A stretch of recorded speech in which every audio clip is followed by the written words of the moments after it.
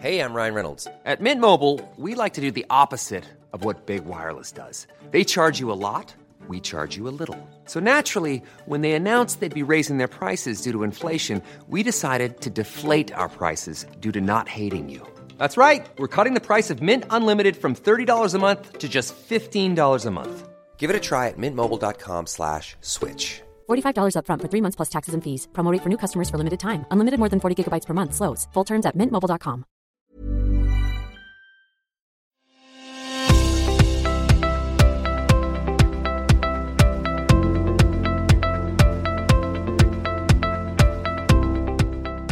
Hello and welcome to The Brief. I'm Edwina Landale, and this week we are turning our gaze to Myanmar, where human rights violations against Rohingya people have triggered sanctions from Australia.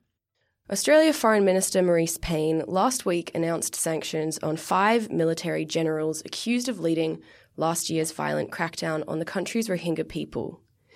This announcement follows the release of an independent UN fact-finding mission report into violations by the Myanmar military. The report, which was released in mid-September, made dozens of recommendations to the Myanmar military, government, and to international actors. The report's findings were stark, documenting in unsparing detail how the Tatmadaw, the country's military, took the lead in killing thousands of Rohingya civilians, as well as forced disappearances, mass gang rape, and the burning of hundreds of villages. The report concludes by calling on the international community to take action, saying the Tatmadaw acts with complete impunity and has never been held accountable for the violations of international law it is consistently involved in. Australia is not alone in its response to the Rohingya crisis. The US, the EU, and even Facebook have condemned the Myanmar military with sanctions and restrictions. But the question is, will unilateral sanctions such as these really be effective in curbing the persecution of Rohingya people? Our guest for today is Trevor Wilson, who spent more than 3 decades working in Australian diplomacy, including serving as Australian ambassador to Myanmar from 2000 to 2003. More recently, he has been a visiting fellow on Myanmar at the Department of Political and Social Change here at the Australian National University, and he is currently a member of the advisory panel for the university's Myanmar Research Centre. He is a regular and highly respected commentator on the situation in Myanmar and is the perfect guest for this episode. So thank you very much for joining us today, Trevor. My pleasure. So this report is not exactly the first account we've had of human rights violations in Myanmar. Do you think that it's a game changer in global understanding of what's happening, or is it just another chapter in a tale that the world is very depressingly familiar with? Well, it's a significant point that the UN Human Rights Council, for the first time, is trying to deal with the situation of gross violation of human rights in a country like Myanmar. Before, the UN Human Rights Council didn't have this status, didn't have this ability, and the fact-finding mission that was appointed was, in fact, responding to a Human Rights Council instruction. But of course they were not given access to Myanmar to go and observe what had happened on the ground in Myanmar. They only had access to Rohingya refugees in Bangladesh or in other places. So it's still up in the air exactly what's going to happen as a result of this fact-finding mission and the interest that the UN Human Rights Council is taking in the predicament of the Rohingya. Myanmar policy on the Rohingya has changed over the years.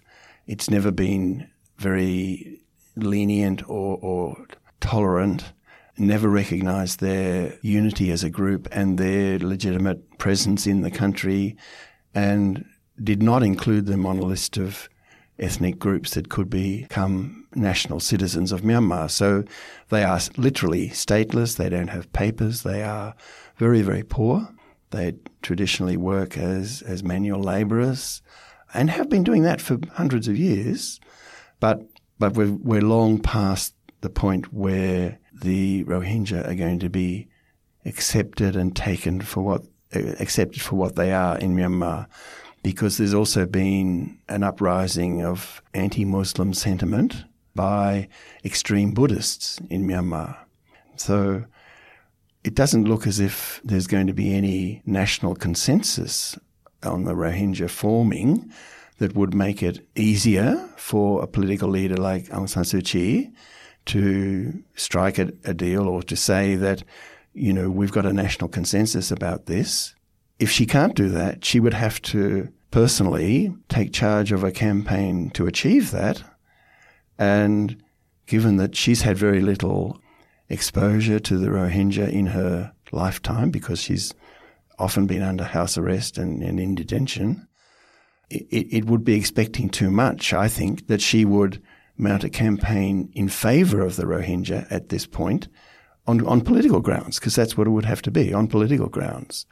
I mean, the Rohingya are not ideological, they're not disruptive as an influence normally, but their status as a citizen or non-citizen is not really up to them in a sense. It's up to the government that might or might not accept them as legal residents. So you mentioned this list of recognised ethnic identities in Myanmar, and I suspect that this list has been in existence for a lot longer than the persecution of the Rohingya has been going on. So what exactly was it that triggered this huge humanitarian crisis? The list of ethnic groups that are recognised as being legitimate groups inside the country dates back to the citizenship law of 1982, so it really is very old. And that in a sense did reflect a consensus, but for reasons that I'm not sure about, the Rohingya were not included in that list, although there's quite enough documentary evidence to say they'd been around and they were immigrants, but they weren't illegal immigrants. So sorting out their status is not going to be easy, and Myanmar government treatment of them has not actually been very consistent, because sometimes they've been given de facto recognition, if not legal recognition. Sometimes they've been given not only identity certificates, but they've even been given passports. They've even been members of parliament. But that's not the situation at the moment. And Myanmar Buddhist society is completely polarised on this because of this new campaign by what they themselves refer to as extreme Buddhists, targeting the Rohingya and saying that they should be, because they're Muslim, not Buddhist, they should be expelled. So it's not clear that there's any easy solution and that there's going to be much progress, which is why I feel myself that there's a policy stalemate in Myanmar over this. And I mean, I don't think anybody in Myanmar really wants the appalling conditions of the Rohingya to continue. And so even the Myanmar government and Aung San Suu Kyi would like most of the 700,000 Rohingya who fled to Bangladesh to return to Myanmar. But whether they're going to want to return is another matter, and they probably won't. But at least when Aung San Suu Kyi was in Australia earlier this year, she came down to Canberra deliberately to ask the Australian government to at least provide some of its official assistance, humanitarian assistance for Rohingya, to provide some of that through Myanmar, because it was all going to Bangladesh, where the Rohingya are. But if the Myanmar government was going to have to restore places for the Rohingya to return to, it made sense for some financial humanitarian assistance to be sent directly to Myanmar. And I think that's probably happening now. As I mentioned earlier, Marise Payne recently announced sanctions that target 5 military generals. Could you tell us who these 5 military officers are and why they've been picked out as the targets of these sanctions? I know that Senator Payne has been taking a close interest in this. I am sure that she has only moved to impose targeted sanctions against named people because some other countries were also doing that, and because these people had been clearly identified in the UN fact-finding missions report as being the Myanmar military commanders who were directly responsible for the operations in 2017 that caused the Rohingya to flee. And it's quite easy to understand that military officers in high-level positions would have been directly in charge of these operations. That doesn't include the Commander-in-Chief. It doesn't include the Deputy Commander-in-Chief of the Myanmar Army, but it certainly includes people like the Western Commander, who would have been in operational command, and the commanders of the light infantry, what they call the light infantry divisions, who traditionally carry out military operations on the ground for whatever reasons that the army determines at the time. And Aung San Suu Kyi would have known that the army was going to activate these groups, these divisions, but she certainly wouldn't have authorised the sort of mass human rights violations that they carried out, way in excess of what they should have been doing. And an internal Myanmar army inquiry has already named some of these people and said that at least two of the senior generals should be held accountable. So Myanmar's own inquiries have already meant that two of their senior officers were effectively sacked. They don't use that term, and Aung San Suu Kyi won't use that term, but that's the result of their own inquiries. And I think in the end, we've got to really rely a lot on what the Myanmar government will or is prepared to do. And that may not be perfect, and it may not be enough. So it's not unreasonable to maintain pressure on them, but that pressure has to be realistic and very, very accurate. You know, the response by the international community also should not be disproportionate. It needs to be measured, based on evidence, and we need to try to look ahead and work out what kind of solution we think would work and what kind of arrangement might work with the Myanmar government. And we need to try to work out how we can all arrive at that point. So if this is the case, that the Rohingya who want to return to Myanmar, which is probably not going to be many, would be able to do that and would be able to return safely, not in fear of their lives or their well-being. In terms of cooperation so far, I mean, you've mentioned this internal investigation, which was going on at the same time as the UN fact-finding mission. Have we seen much communication between those two investigations into what's going on? Have we seen cooperation so far and open lines of communication? That's a very good point, and it would be nice if I could say yes. There's been a lot of sharing of information and cooperation between the Myanmar side and the UN side, but that's not the case. It's been the opposite. There's been a lack of sharing of information. It's in a sense, it's been made worse by the fact that the UN has a special rapporteur on human rights in Myanmar, who is a Korean professor of political science, who's visited Myanmar several times, but the Myanmar... Many of us have those stubborn pounds that seem impossible to lose, no matter how good we eat or how hard we work out. My solution is PlushCare. PlushCare is a leading telehealth provider with doctors who are there for you day and night to partner with you in your weight loss journey. They can prescribe FDA-approved weight loss medications like Wegovy and Zepbound for those who qualify. Plus, they accept most insurance plans. To get started, visit plushcare.com/weightloss. That's plushcare.com/weightloss. My government, including Aung San Suu Kyi, are not happy with the way the professor, who's the special rapporteur, has conducted herself. They say that she's been biased and not being even-handed. I'm not really able to comment. But she was also denied access, like all UN people and all international agencies. So she has not had recent access to Myanmar either. But she's been quite active in her reporting, and the reporting that she's put out has been fairly anti-the Myanmar military and anti-Myanmar government. So it's not particularly surprising that the Myanmar government doesn't feel all that friendly towards her, or that she's going to be very cooperative in trying to, find some kind of common ground between the UN and the Myanmar side. So that finding common ground, we seem to be quite a long way from that. I'd like to actually delve into the restriction of UN and also apparently internal investigators from accessing Rakhine State. So Myanmar's UN ambassador has called the fact-finding mission flawed, biased and politically motivated, and the government has categorically rejected the inference of genocidal intent which has come out of the fact-finding mission.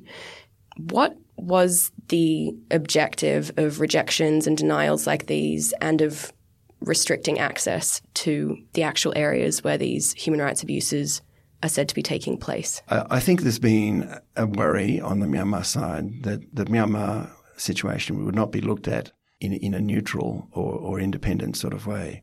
I mean, there's a long history of political and other sanctions against Myanmar, so it's not surprising that the Myanmar government in this day and age would look at the historical record and say that the international community has not always been very helpful or even neutral about things.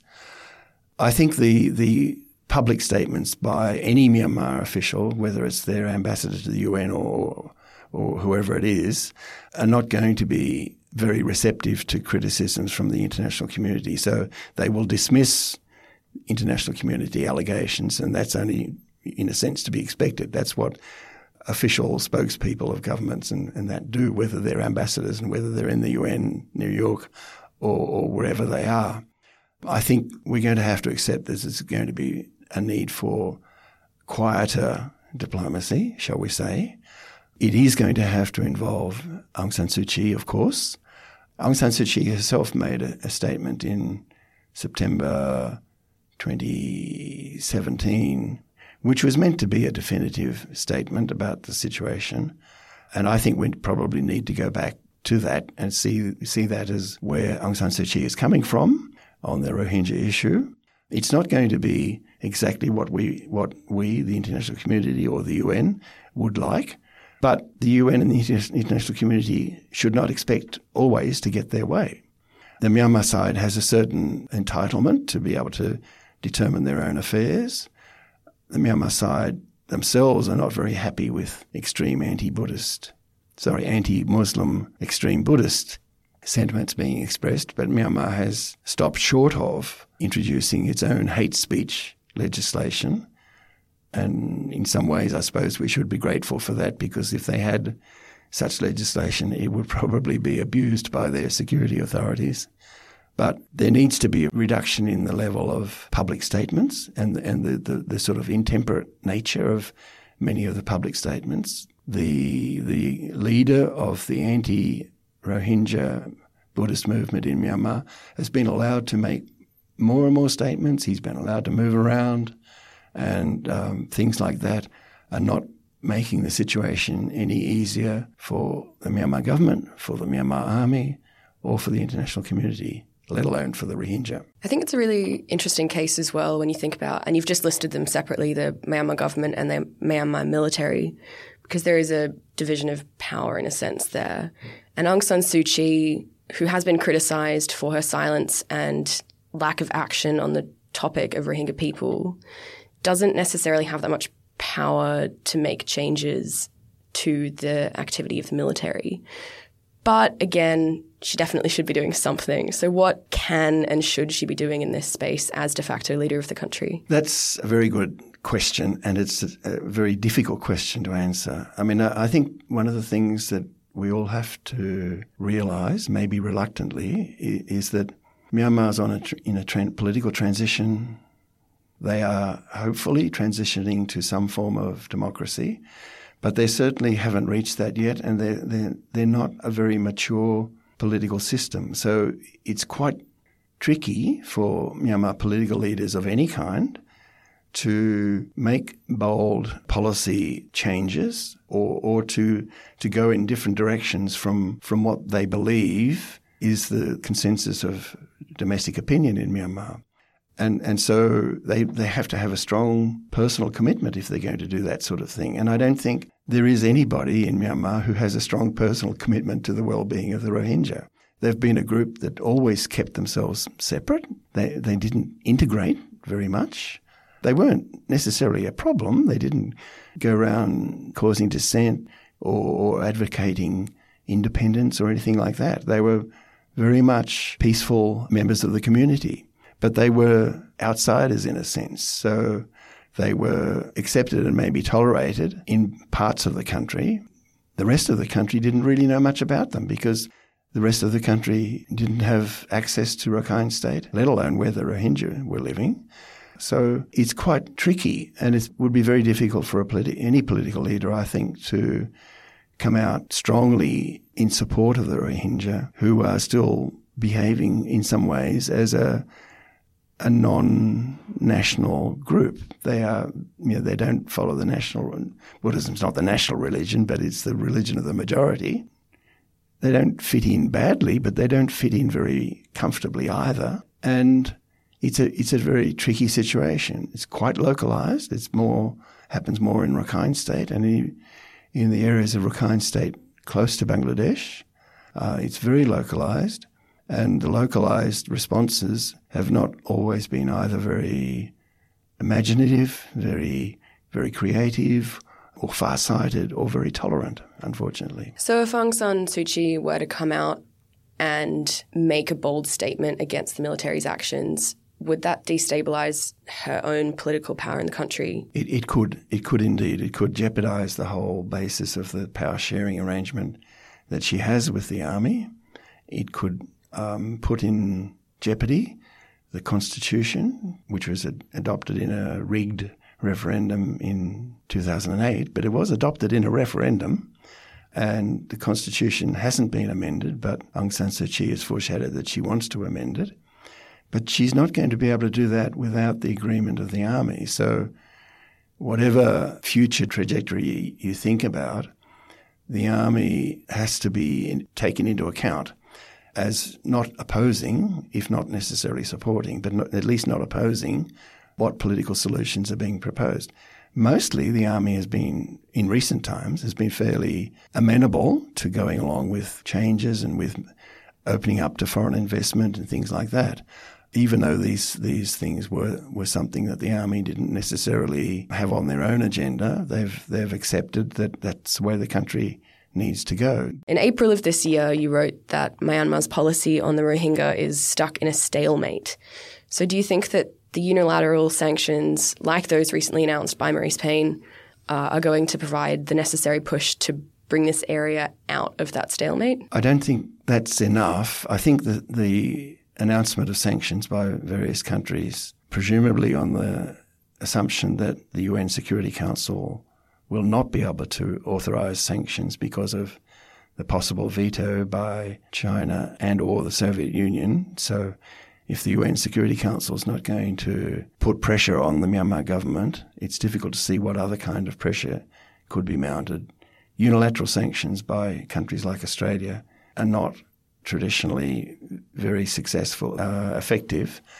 So I think there's a need for countries like Australia, but also China and the United States, to become a lot more involved in political discussions with Aung San Suu Kyi's government about the Rohingya and about ways in which resolution of the Rohingya problem could be helped by some international effort of some kind or other. So you were actually ambassador to Myanmar in 2000 to 2003, and at that time there were sanctions placed based on activity of the military. So from your experience, do you think that sanctions have in the past curbed the actions of the military? It's not clear to me that sanctions have had a direct effect. I think the presence of pressure in some form or other, and that could include sanctions, does have some effect. But the end result and the decisions that need to be taken have to be taken by the Myanmar people, the Myanmar government themselves. If they are to have a better policy towards the Rohingya that doesn't produce this mass exodus of Rohingya every few years, which is what happens at the moment, some international assistance to underpin that could well be very useful and indeed essential, and it could underpin their transition to a proper democratic country. So what do you think, looking forward, is the best way for international actors to encourage and foster this sort of domestic change? Well, I think to show some kind of genuine interest in the problems that Myanmar faces, and there are lots of problems, is a start. It could be possible to go further. There isn't a very effective UN economic and social development program in Myanmar. The international financial institutions, the World Bank, the IMF, still have relationships there, but they're not producing much in the way of progress in economic and social development. So trying to find ways in which more concrete progress could be made in a series of benchmark steps or something might be a way forward. But other than that, and that would take a major effort, a major commitment.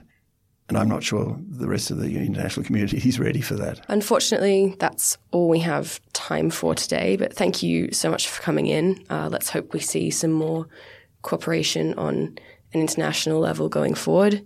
Again, it was really great to have you, so thank you very much. Thank you. Don't forget that if you have any comments or thoughts on this podcast or any of our other content, you can get in touch with us. We're on Twitter @Apps Policy Forum, Facebook, Asia Pacific Policy Society, or chuck us an email, podcast@policyforum.net.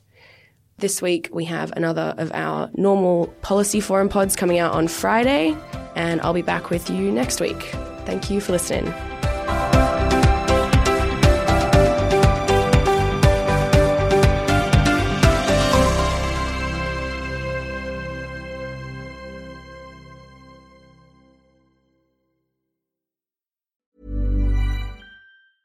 Need new glasses or want a fresh new style? Warby Parker has you covered. Glasses start at just $95, including anti-reflective, scratch-resistant prescription lenses that block 100% of UV rays. Every frame's designed in-house with a huge selection of styles for every face shape. And with Warby Parker's free home try-on program, you can order 5 pairs to try at home for free. Shipping is free both ways, too. Go to warbyparker.com/covered to try 5 pairs of frames at home for free. warbyparker.com/covered.